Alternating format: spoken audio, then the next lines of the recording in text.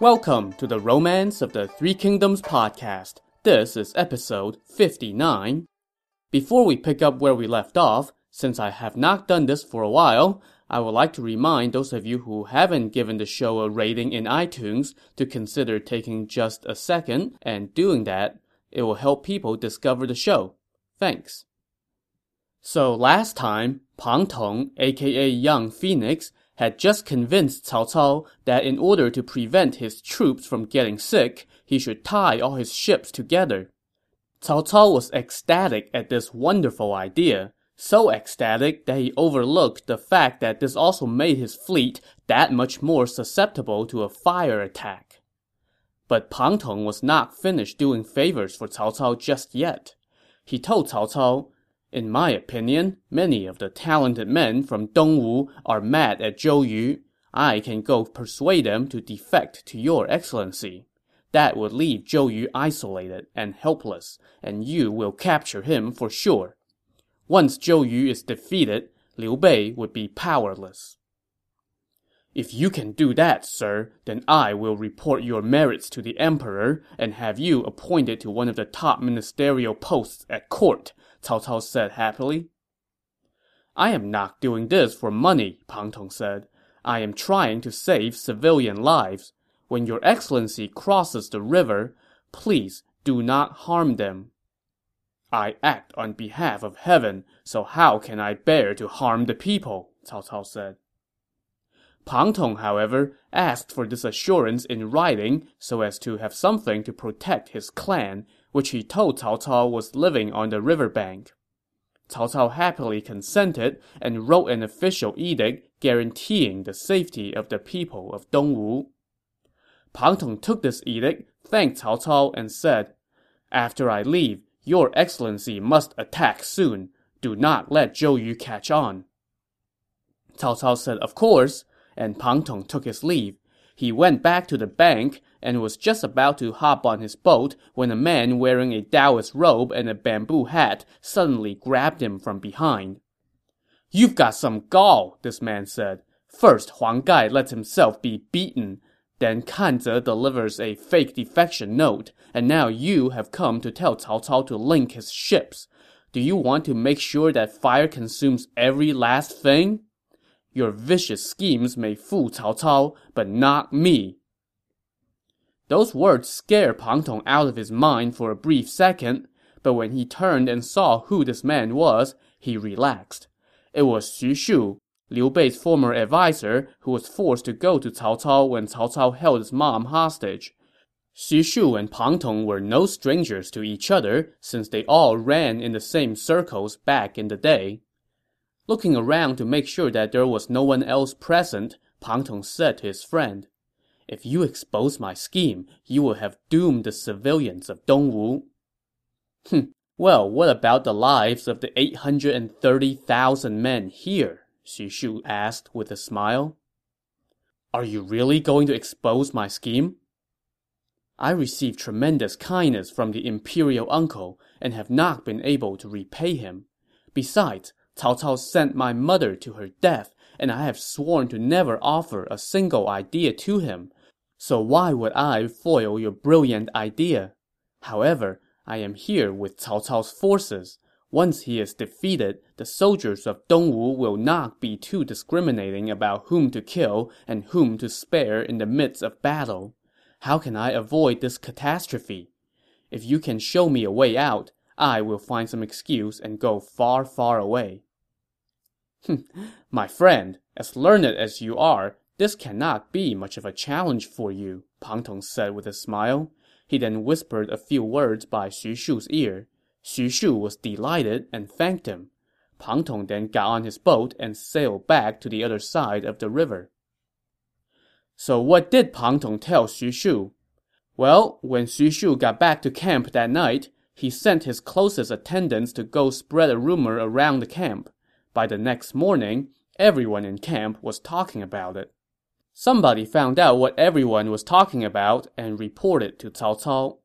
So someone, no one knows whom, had it, from a good source mind you, that Han Sui and Ma Teng, two guys who were garrisoning troops in the key western city of Xiliang, had mobilized their forces and were marching on the capital Xuchang. Remember that Ma Teng was one of the guys who was in on the failed conspiracy to assassinate Cao Cao. And what better time to make his move than when Cao Cao was away from his stronghold?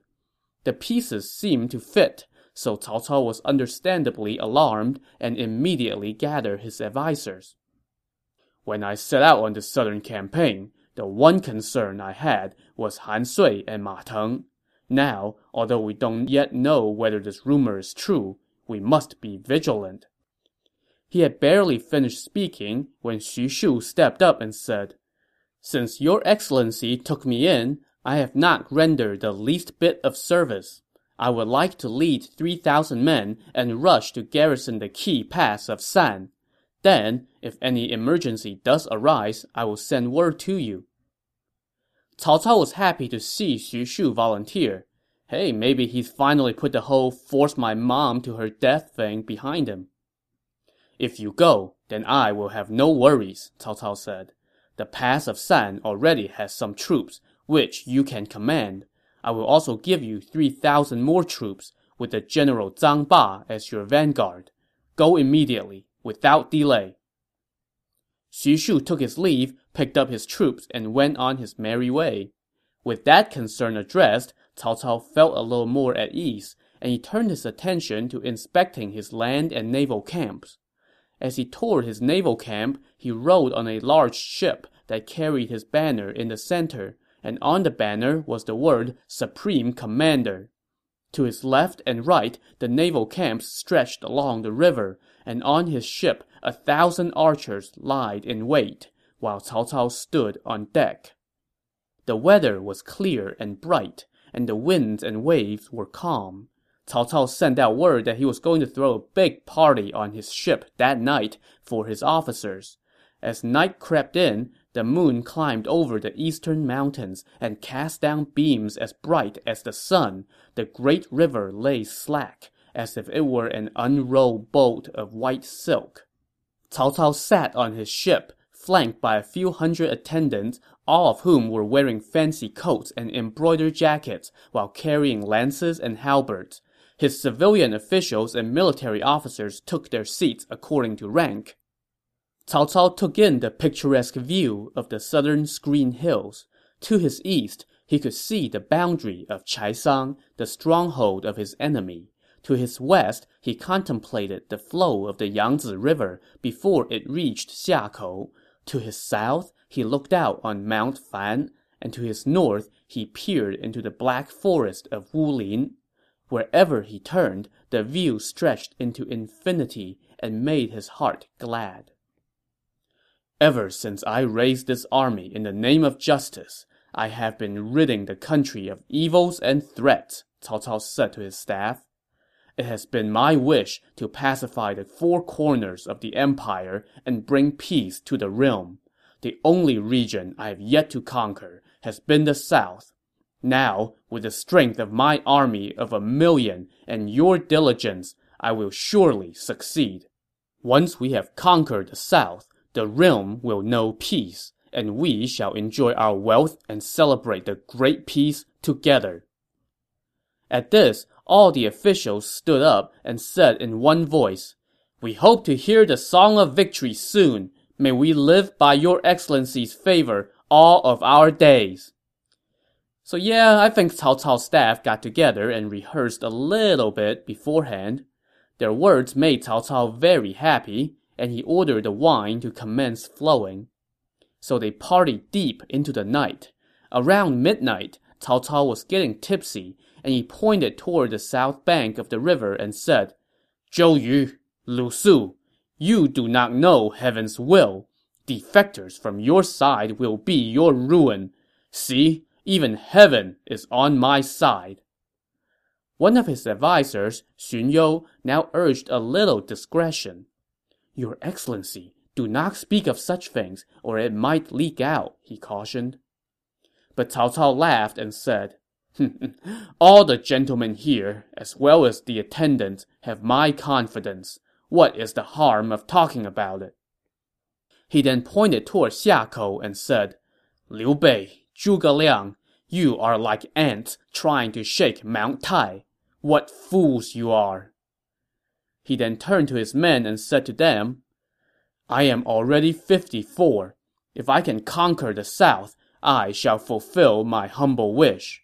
Long ago, I befriended the old Mr. Qiao. I know that his 2 daughters are exceptional beauties, but who knew they would end up marrying Sun Ce and Zhou Yu?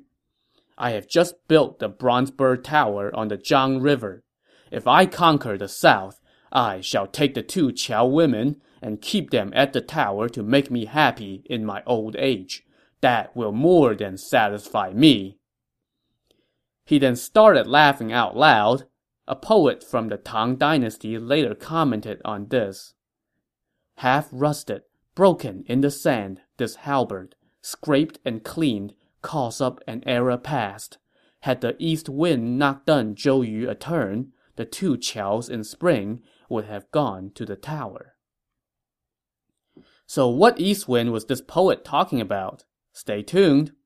In the meantime, as Cao Cao was laughing, he suddenly heard the sound of ravens flying toward the south. He asked why the ravens were crowing at night, and his men told him that the moon was so bright the ravens had mistakenly thought it was already morning and thus left their trees.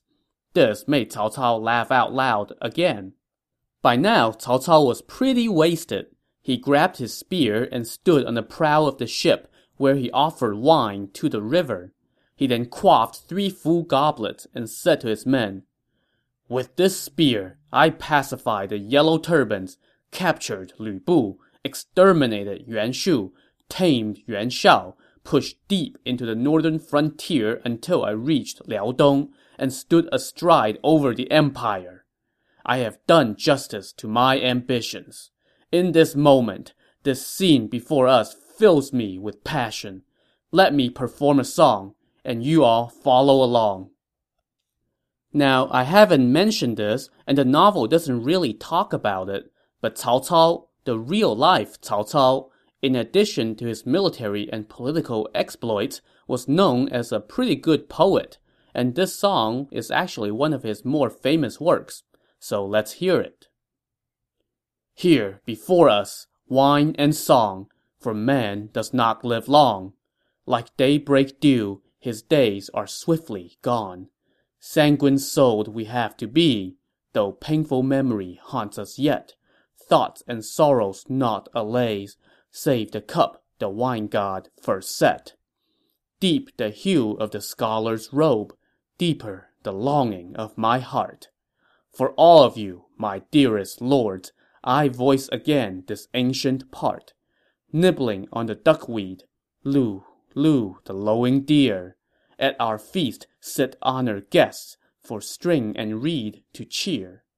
The moon on high beckons bright, but no man's ever stayed it. Heart's care rises from within, and nothing can deny it. Take our thanks for all your pains, your presence does us honor. Reunited on this feasting day, we well old loves remember. The moon is bright, the stars are few, the magpie black as raven. Its southbound circles thrice a tree that offers him no haven. The mountain top no height eschews, the sea eschews no deep. And the Duke of Zhou spat out his meal, an empire's trust to keep." When he was finished, Cao Cao's men joined in and sang along, and everyone laughed heartily. I have posted on the website a gorgeous depiction of the scene from the Chinese copy of the novel that I have. Check it out. I think it does a pretty good job capturing the feel of the moment. Cao Cao with his spear pointed high into the air in anticipated triumph against a scenic backdrop of the mighty river that just rolls on and on. But suddenly, into this inspiring scene came a party pooper. One of the officials in attendance stood up and said, "Our forces are on the brink of battle, and our soldiers are about to put their lives on the line. Why does your excellency speak such ominous words?" The party came to a screeching halt. Cao Cao looked and saw that the man who had spoken was Liu Fu, the imperial inspector of Yang province. This guy started his career in the city of Hefei, where he established the provincial seat of government. He had collected refugees, established schools, expanded the amount of land that were worked by soldiers, and revived the administration. So all in all, he had done a pretty great job under Cao Cao. But now, he had the audacity to play literary critic. Cao Cao held his spear level and asked, "What ominous words did I speak?" The ominous lines were, "The moon is bright, the stars are few, the magpie black as raven, its southbound circles thrice a tree that offers him no haven." Well, that was the wrong answer, as Cao Cao became incensed. "How dare you spoil my mood!" As he spoke, he raised his spear and ran Liu Fu through. Thus always to those who dare to criticize the literary work of tyrants. So, I guess this means the party is over? Well, all those in attendance certainly thought so, as they were shocked by this turn of events. The next day, Cao Cao woke up and was plagued with regret, and probably a massive hangover. Liu Fu's son now came and requested that he be allowed to escort his father's body back to the capital for burial. "Last night, I accidentally killed your father in a moment of drunkenness," Cao Cao said with tears in his eyes. "I am remorseful beyond words. Your father shall receive a funeral befitting the highest of court officials." Cao Cao also assigned some troops to help escort the casket back to the capital. Cao Cao soon found something to push the remorse out of his mind. The next day, Mao Jie and Yu Jin, the new naval commanders, came to Cao Cao and told him that all the ships had been linked together, just as Pang Tong had suggested, and that they were just waiting for Cao Cao's word to advance. So Cao Cao took a seat aboard his flagship and asked for a demonstration. All of his commanders hopped to, and his fleet sailed out of the naval camp and lined up on the river.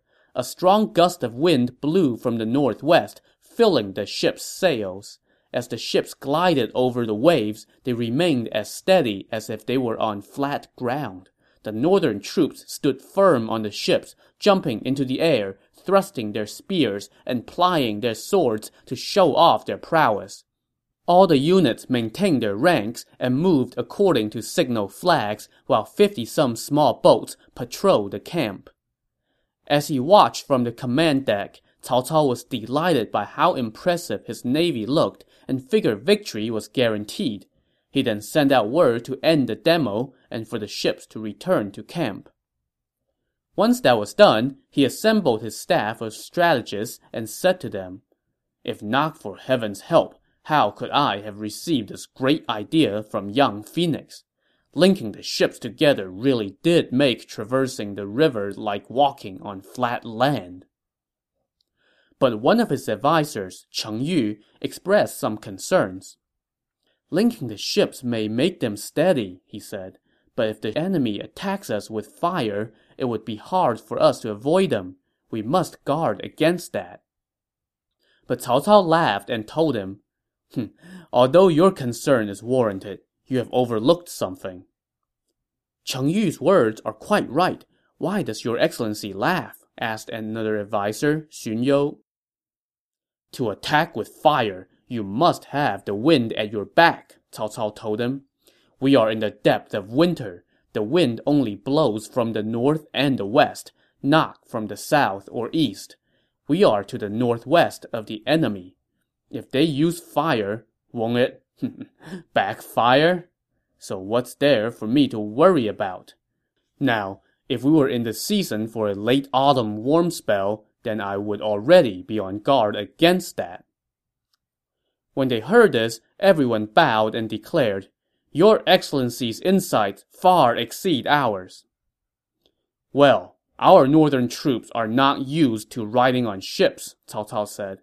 "If we don't do this, we would not be able to traverse the obstacle of the great river." Those words riled up two of his officers. They were Jiao Chu and Zhang Nan, two guys who used to serve under Yuan Shao but defected to Cao Cao when they saw which way the wind was blowing. They stepped forward and told Cao Cao, "Even though we're northerners, we know our way around the boat.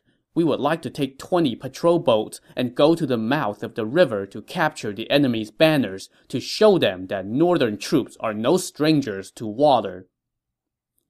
"You two have grown up in the north and might not be that adept with a boat," Cao Cao said. "The forces of the Southlands spend a lot of time on the river and are very seasoned. Do not play games with your lives." But this just riled up the two guys even more. "If we do not win, we are willing to accept military punishment," they shouted. Cao Cao tried to find another excuse to turn down their request. All of our warships have been linked together. We only have small boats left. They only hold about 20 people each and might not be fit for battle." "If we win with our large warships, it would be no big deal," Jiao Chu said. "We would like to ask for 20-some boats. We will each lead half of them and go to the Southlands naval camp today. We promise to seize their banners and slay their officers." With no way to dim their enthusiasm, Cao Cao relented. He gave them 20 boats and 500 crack troops armed with long spears and strong bows. He ordered them to set out at dawn the next day. He would also steer the large warships out onto the river to put on an impressive display in the distance, and he ordered another 30 boats to serve as reinforcements. Jiao Chu and Zhang Nan went away very happy. The next day, they had their men begin making breakfast around 1 a.m., and they were ready to go by 3 a.m. The naval camp shook with the sound of battle drums and gongs as the warships left camp and fanned out across the river, their blue and red flags forming a pattern across the surface of the water.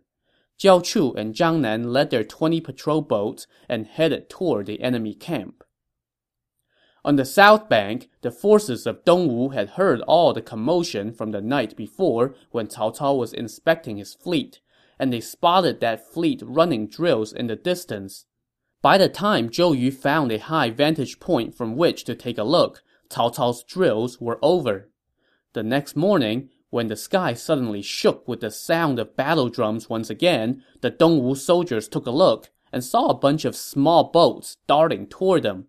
They immediately reported to Zhou Yu. "Who will go out and face them?" Zhou Yu asked his officers. 2 officers, Han Dang and Zhou Tai, immediately volunteered, so Zhou Yu ordered the rest of his fleet to sit tight while these 2 generals each led 5 patrol boats and set out from the left and right flanks. As Cao Cao's boats approached, Han Dang, who wore a breastplate and wielded a long spear, stood at the head of his boat and waited for them. First to arrive was Jiao Chu, and he ordered his soldiers to fire a torrent of arrows at Han Dang's boat. Han Dang, however, blocked the arrows with his shield. Jiao Chu then attacked with his spear, but Han Dang struck first and stabbed him dead. Jiao Chu's buddy, Zhang Nan, now let out a loud roar and charged forward, but the other Dongwu general, Zhou Tai, steered his boat toward him. The 2 sides peppered each other with arrows as they approached. When he got close enough, Zhou Tai, wielding a shield in one hand and a knife in the other, leaped onto Zhang Nan's boat and chopped him down into the water with but one swing. He then proceeded to kill the other soldiers on the boat. With their leaders dead, the other boats that Jiao Chu and Zhang Nan had led into battle now turned and fled. Han Dang and Zhou Tai gave chase. Midway across the river, they ran into Cao Cao's reinforcements and the 2 sides tangled. Soon, Cao Cao's reinforcements also fell back. Watching from a hilltop, Zhou Yu saw how orderly Cao Cao's main fleet was. When he saw his vanguard triumph and start to give chase, he was worried that they would press too hard and too close to Cao Cao's main fleet and get themselves into trouble. So Zhou Yu signaled for them to fall back, which they did. As he watched Cao Cao's fleet return to camp, Zhou Yu said to his officers, "The enemy's ships are as dense as reeds, and Cao Cao is so crafty. How shall we defeat them?" Of course, unbeknownst to his men, Zhou Yu already knew how to defeat them. By fire, remember? He just didn't want to tip his hand. Before anyone could answer his question, they suddenly saw a gust of wind kick up and blow down the main banner in Cao Cao's camp. That banner fell into the water and floated out onto the river. That is a bad sign for them, Zhou Yu laughed. But just as he was enjoying himself, another gale kicked up, so strong that it blew waves onto shore.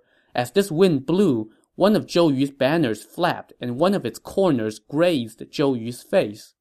That reminded Zhou Yu of something. He suddenly let out a loud cry, stumbled backward, and spat up blood. His men quickly picked him up, but he was unconscious. The men hurriedly helped Zhou Yu back to his tent.